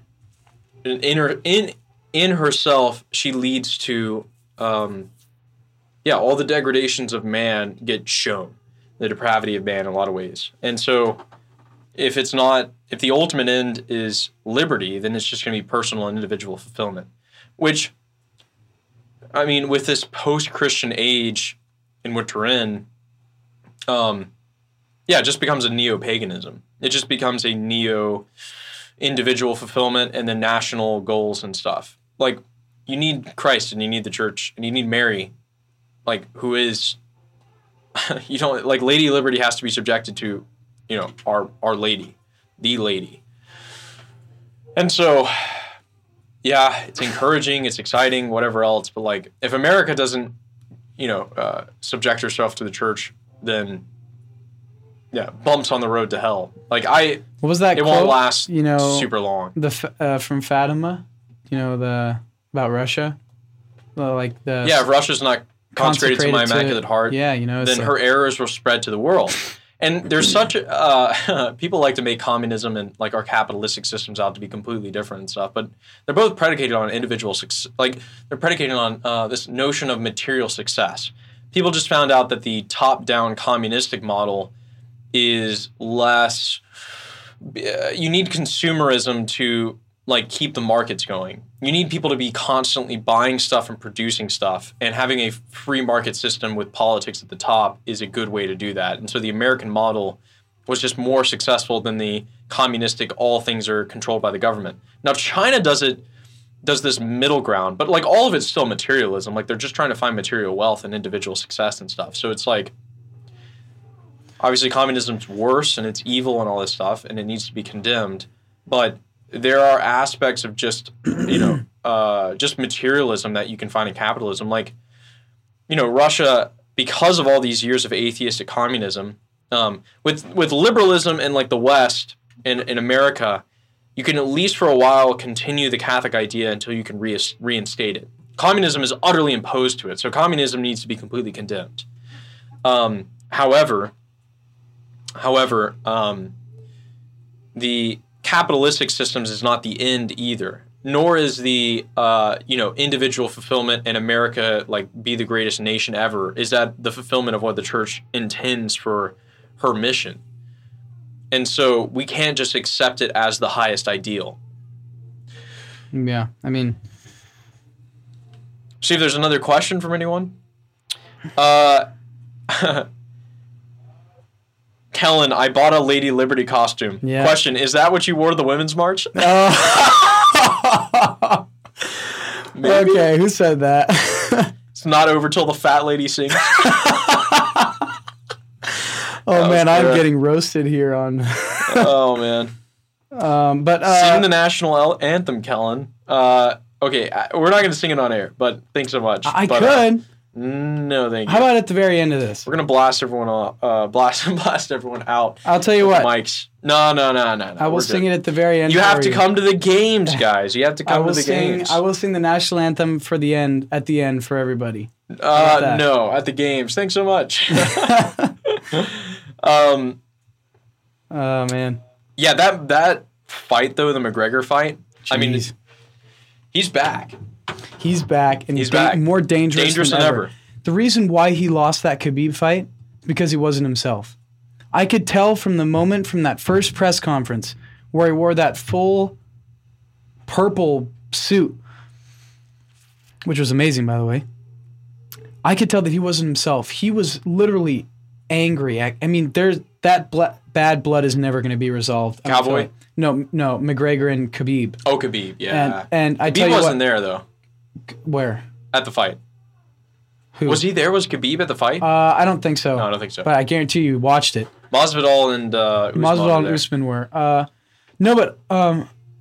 Conor just was going crazy. I've never seen a man so angry and so violent at a press conference. Conor McGregor, and he got submitted in the 4th round. He was striking him well, but Khabib was just an animal, man. Just found a way to wear him down. And Conor gasses out too. I mean, that's the thing. Yeah. Is like it's hard to not gas out for Conor, but he wasn't himself that fight. He wasn't himself. I could tell right away. I was like, Conor's going to lose this fight. He's going to lose this fight. He's going to lose Khabib. It's not like the Conor that was at UFC 205 against Eddie Alvarez. That was a completely composed, humble Conor. Now, you might say the Irish superstar is not humble, right? Well, he's humble in victory or defeat, except for that Khabib loss because there was something wrong with him. McGregor's humble? What did you just say? He's very humble. What? So, okay. Have you watched this press conference? Okay, bro. Okay, this last fight. Did you watch the Cerrone press conference? Yes. That was humility. No, it wasn't humility. Yes, it was. Wait a second. Wait. Wait. Well, let's back up. He knew he was going to kill Cowboy. Cowboy knew he was going to kill Cowboy. The Cowboy, like Cerrone, walked up there and he just kept his head down and was like, I can't wait to get paid. That's all he was doing. Are you kidding? Alex, you're wrong. I know you're wrong on Shut up. That was an exchange of blows to the face to Cerrone has cash. Cowboy, you're stuck in this mindset of just cash globalism, okay? Let me talk for a second. Dude, Cowboy knew he was going to lose that. Are you kidding me? Do you think he thought he had a chance? So Cowboy knows that he has the most finishes and fights in UFC history, the most head kick knockouts. He is the all-time leader in wins, the all-time leader in finishes. I could have seen him head kicking McGregor, and he almost did. He could have won that fight if he took it to the distance. Conor, like we said, we made this distinction before, was confident in his abilities. And he went out there and he executed it. He's not prideful. Look, he likes to have fun, right? I like to have fun, okay? I have fun in everything I do. People ask me all the time, you just seem like you're not very serious. Are you kidding me? I do so many things on campus. I put my heart and soul into everything I do. And I work really hard. I do so many things. I just roll with it. You know what I'm saying? I just roll with it. I have fun with it. That's what Conor does. He trains like a maniac. He puts his heart and soul into it, and he plays the character. He rolls with it, and he wins. That's what Conor does. He talks a big game, but he goes out there and wins his fights. Yep. Is that being humble? Humble, yes. Or whatever, the same thing. Whatever that word is. Is that being not humble? He wins humble? He wins his fight. Look, it's his personality, man. Persona is what I should say. I mean, he has his own personality with it, but like, you're building a character. It's a character building thing. Like he's already the biggest superstar ever. He's making bank off his personality. Off the Mayweather fight, he made $1/10 billion off of the Mayweather fight. He made $100 million off of that? Yeah. Are you serious? Probably more. Yeah, I mean, 100 mil? 100. Oh, easy. That's the I don't biggest know, fight man. in sports history. But Kellen equals Conor McGregor. I can see it. That's what we have in the Discord. Kellen equals. Yeah, he know likes what? him. Okay, well, I tell you one here's thing right another now. one. If Point I of didn't go to reptile. university, Why don't you guys lead a trip to the Holy Land this summer? we went to the Holy Land, you and me. Oh, we could lead a trip to it. That's what the I don't leopard's know. saying. Whoever this leopard is, I don't know. Holy That was a Land was brutal fun. trip. That was a brutal trip. It was really dude. fun. That was the hardest trip. You paid for travel, I paid for food. Yeah. And we basically ate McDonald's. So you remember? Don't You mind died for McDonald's over there, dude. We didn't eat that. It wasn't. Yes, too you much. did. We had a McDonald's like 10 feet down from our hostel. I'm surprised you didn't sleepwalk and eat there. I'm not even kidding. I'm surprised you didn't wake up in the middle of the night and go there because you are a McDonald's addict, dude.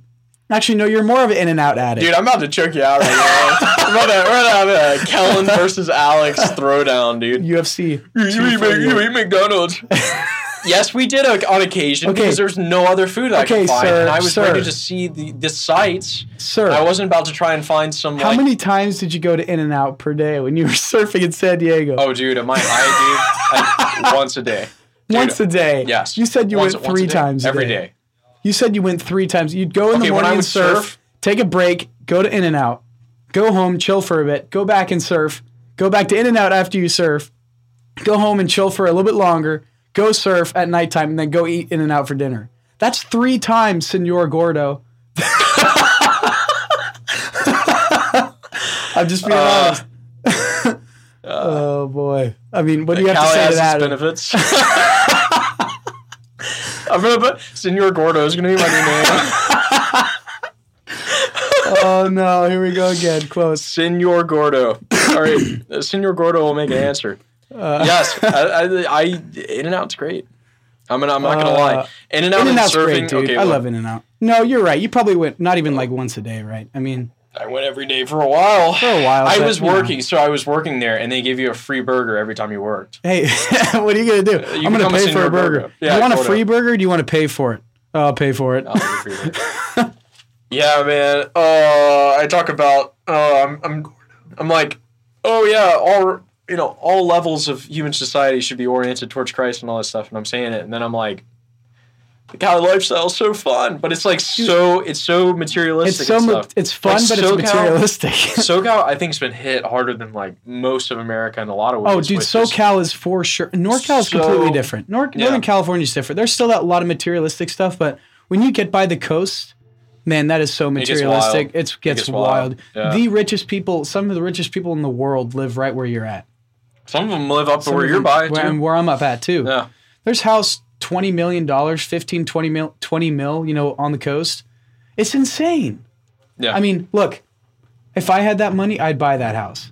I'd totally do it. But I'd use it as like like a vacation sort of thing, right?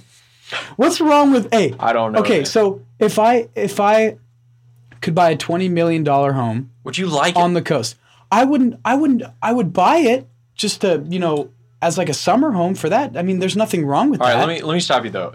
There's nothing wrong with that. May have something wrong with that. Well, how? How is Okay. that? How is there something wrong with that? So we're convinced today that we should have the biggest desires and then fulfill those. But what if everything else? You should actually desire a $20 million house. No, I don't desire it. I just Okay, if say, you why don't- not have it? How's that Are desiring you you? using it for like the good that's been your position in the hierarchy of being? What if I worked super hard for that money and I earned it and I bought a house on the ocean? Would you enjoy it though? Of course I'd enjoy it. It's the ocean. Are you kidding Okay, me? well, wait a second though. Like at some point, you're just going to be like the difference between you can live a good life without it, and therefore it's a non-necessary principle. Okay, but no. But, And it'd be more virtuous to not use it for leisure enjoyment. It's a house. Well, it's I know. a house. I'm trying to beat the liberalism and Dude, American ideas out of you. You're taking it too far. I'm just talking about buying a house on the ocean. $20 million. $20 million. Who needs a $20? Okay. Whoa. Lights Wait, flickering. whoa, we got lights flickering in we're, here. That's your guardian angel telling you my not to be a guardian- Zangus. Okay, you know what? $20 million house Okay, on the beach. dude. Who cares? Like you can. I think it would be fun to go there a couple times a year. It's not immoral to buy it. I'm not saying you. That's just what I'm saying. You have to. It depends on your individual situation, all that stuff. But like, it's very circumstantial. Honestly, we have this idea that you're supposed to have desires for more and more extravagant things, and it's the constant multiplication of desires that runs the market economy in a lot of ways. Like. Advertisements don't exist to like match the product with what you desire. They exist to like create a new desire for a new product in you. Like you didn't know you wanted the ShamWow, like this. You didn't know you needed the Snuggie, but now you do. Yeah, exactly. So good. Right? The Snuggie, baby. No one has a desire for a Snuggie. All right, I'm gonna say it on air. No one does. But once they make it, now they're gonna try and invent a new desire. Like, oh, wouldn't that be so nice? Where I could like reach through my blanket and like eat my popcorn on my couch, right? It's not matching desire with what you. It's creating a new desire in you. Right? And that's how marketing and like consumerism works is, okay, you term it in terms of need and wants. And you say, oh, that would be so cool. I'd really want that. Well, that would be so cool. I want that is the invention of a new desire. It's like that material thing, you know, every Christmas, all of us are like, what would I want for Christmas? What would this person want for Christmas? What should I buy for them? And like, we're always trying to invent these new wants that will fulfill new needs and new desires. And it's not necessarily evil, but like we're just a desire-driven society at this point. With you're not constantly wrong. expanding. Look, you have desires and you should fulfill them, and they're so many and vast. And it's like if I don't have this material success in some way, my desires will be unfulfilled. So there's a twofold thing. It's the invention of new desires, and it's also the constant reminder that you are unfulfilled. Because at the same time you have to say you have a new desire, you also have to say, and that desire is unmet, and therefore you're unhappy. The motive for you buying that thing is like, I'm unhappy, I need this thing to fulfill this part of But I'm just saying to cover myself, that's not me, okay? Okay. Look, Yes. What if there was? I'm not saying I don't buy anything. What if either, there was? What if there was? I'm not saying I'm the pinnacle of this stuff either. But like, what if there was a 90-year-old man? Okay, 90-year-old man, saved up his entire life, has a tiny little cottage somewhere in NorCal, whatever, and near Grass Valley or whatever where I'm from. Okay, what if he wins a lottery, like $30 million, and he decides to buy a $20 million home on the coast? A 90-year-old man buys a $20 million home on the coast. Is that subjecting to this, want society? If he's lived 90 years in a humble life and he buys that, now it's weird, it probably never happened, but still the thought of it, is that subjecting to this, want globalist sort of society? I don't think it is. It depends on the person's situation. You know what I'm saying? Like, it's like, why is he buying it? We talked about intention earlier, but yeah, I know, but so he can enjoy his last few years in a $20 million home. What's wrong with that? I don't see something wrong with that. I generally it may not be the best use of the money. Is leisure and individual. So there's a twofold thing. It's like, okay, well, what is your best and most proper use of that money? Okay, fair. And then the second one is, do you really think that extra material thing will make you more happy? Or is it just a new desire that was created in you that, like, somehow from a long time ago you thought, hey, having a cool $20 million house would be really cool. But, like, it doesn't suit the purposes you need. It's not for the best good. It's not for the highest good. It's for your personal enjoyment. And you're going to die. And I would agree in the sense that if that was leading you in the wrong direction. But there's a parable for that, right? So in Luke's gospel, right, the man who has this fantastic harvest, and he starts thinking to himself, I'm going to tear down this barn and build 2 more huge, bigger barns, and then I'll put all my grain in there, and then I'll be able to sit back, relax, and be happy for the rest of my life. And then Jesus says, but the Lord, he doesn't know that the Lord that night will take his soul. Who then will have his grain? So it's not necessarily bad that he's building more barns for more stuff. But his intention is just to be materially successful, and then the Lord's going to take him. So he had an opportunity to be more virtuous by possibly almsgiving, by using that money in some way that was for the better good. Let's say if it's in a Christian time, for Christ and the church, and some avenue of putting that money. And instead he decided it for his own enjoyment.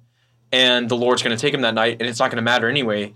And that money, which could have been used to weigh against his sins, because almsgiving, goes against punishment of sin, giving alms that can go for the remission of temporal punishment. Like, that money was wasted in that way. Like, money you can give away money in a virtuous way by these intentions, right? Yeah, and I agree. And you can also use that money for like good things. And also, look, like the whole philanthropy thing where people are giving like a huge part of their money away or something like that,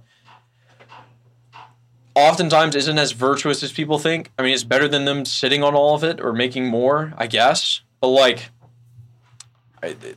they're still using. I don't know. There's so many different factors. It's so weird. It's so goodness. weird. Yeah, I know. There's a lot of different factors. It's a lot to say. And I sound really like stuck up saying that. But we got any more questions? Let me see if we got more questions. Let's see. It's worth saying. How we doing? So we had.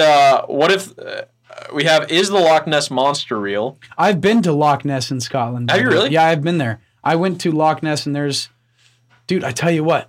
I was driving away, and because I went there, and dude, Loch Ness was so beautiful. Scotland that was one of the most beautiful places on earth I've ever traveled. Is Scotland? I'm telling you right now, Scotland is a spectacle, absolute spectacle, and went everywhere basically, and we were driving away, and now I'm not BSing here, but I'm just saying. We saw like this big, massive water move. I don't know if it was like a big thing of wind just picking up and moving the water, but there was like this weird, like split-second shift of water on the surface. Oh my goodness! So that might have been the Loch Ness Monster, man. I'm telling you. Might have been. We don't know that it's not real. We don't know that it's not real. We don't. Facts. I mean, it's a fact, but it's probably not real. Facts. But so. It's not real. Probably not real, but whatever. Probably not real. All right, we'll go with Loch that. Ness is beautiful, though, man. It's kind of really? It's a long lake. When did you go to Scotland? So after World Youth Day in 2016, I went to. Did you go to World Youth Day in 2016? I did go to World Youth Day 2016. Dude, that was really good. We had the California flag up. Did you not see it? Did you guys have one too? Yeah, we saw a California flag. I might have seen you. We were probably close to each other. I might have legit seen you. You remember Mercy Fields? Yes, Mercy I do. Fields was amazing, dude. Yeah, that was awesome. Amazing, or was it crazy? Because it was. I did not get any sleep. Immaculately crazy. It was wild. It was really wild. Crazy. No, it was wild. But after World Youth Day, I flew to Edinburgh to go see my dad, and we met up there and just took a whole 2-week trip around Scotland. I'm telling you, man, Scotland is man, it is. Scotland's cool. It's spectacle, man. I'm telling you. Just the the landscape and I'll never forget this. I was driving around in Scotland, and we were. I don't exactly remember where we were. I think we were somewhere close to Inverness, and or maybe it was the Isle of Skye, and we were there's this lake on the way down like a little ways, but it was because of it was cloudy outside, and because of the grayness of the clouds, the entire water was like gray. It was so cool, like the color of it. I mean. Obviously, it was probably blue. Yeah. But you could see it, and it was just gray, the entire thing. It was the most awesome thing I've ever seen. The castles there are stunning. Island Donan Castle was amazing. The best castle I've ever seen, I'm telling you right now, Dunrobin Castle. Off the map. Massive garden in the back. In the back, it was just a garden size of 2 football fields in length. Dang. With what do you call those big bushes that have like the animal figure?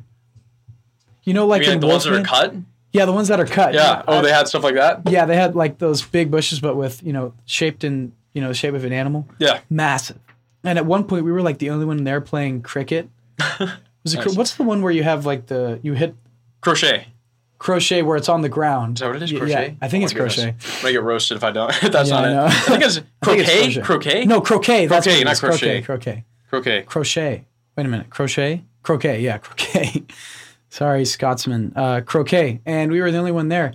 Inside the castle was the most accessible.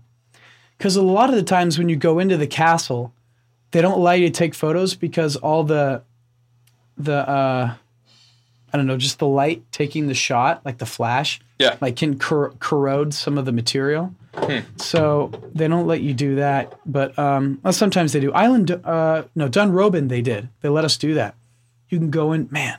I tell you what, Scotland's amazing. The massive amount of castles that they have there. Yeah. Urquhart Castle. It's like UQUUART, like Urquhart Castle, something like that. Urquhart. Or I think it's Urquhart or something like that. Right. But yeah, no, it was an amazing castle. Scotland, definitely recommend.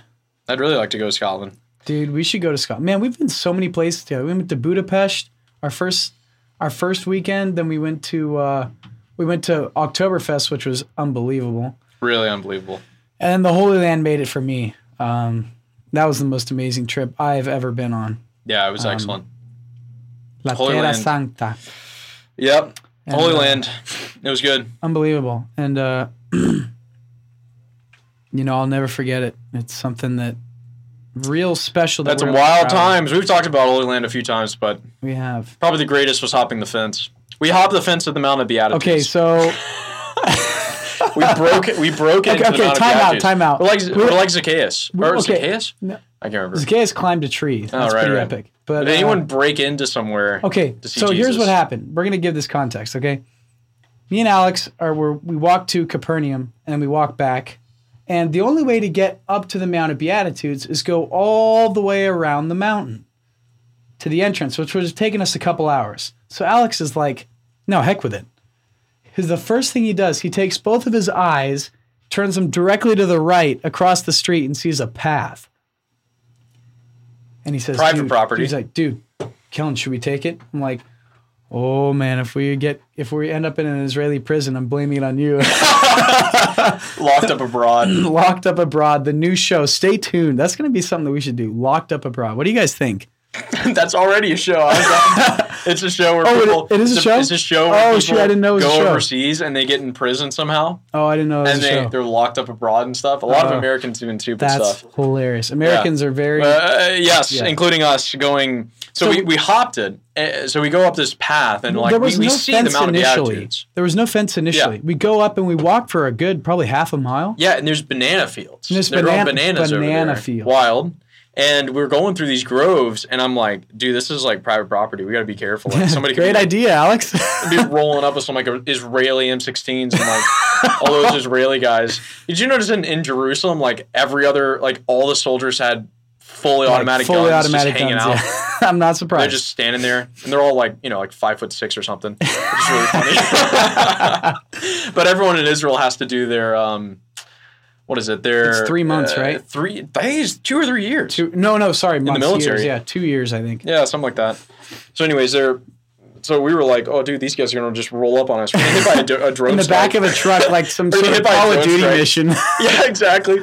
It's gonna be a drone strike. We're not far from so we get up there. So yeah, we get up to the top, and we're on the backside of the Mount of Beatitudes property.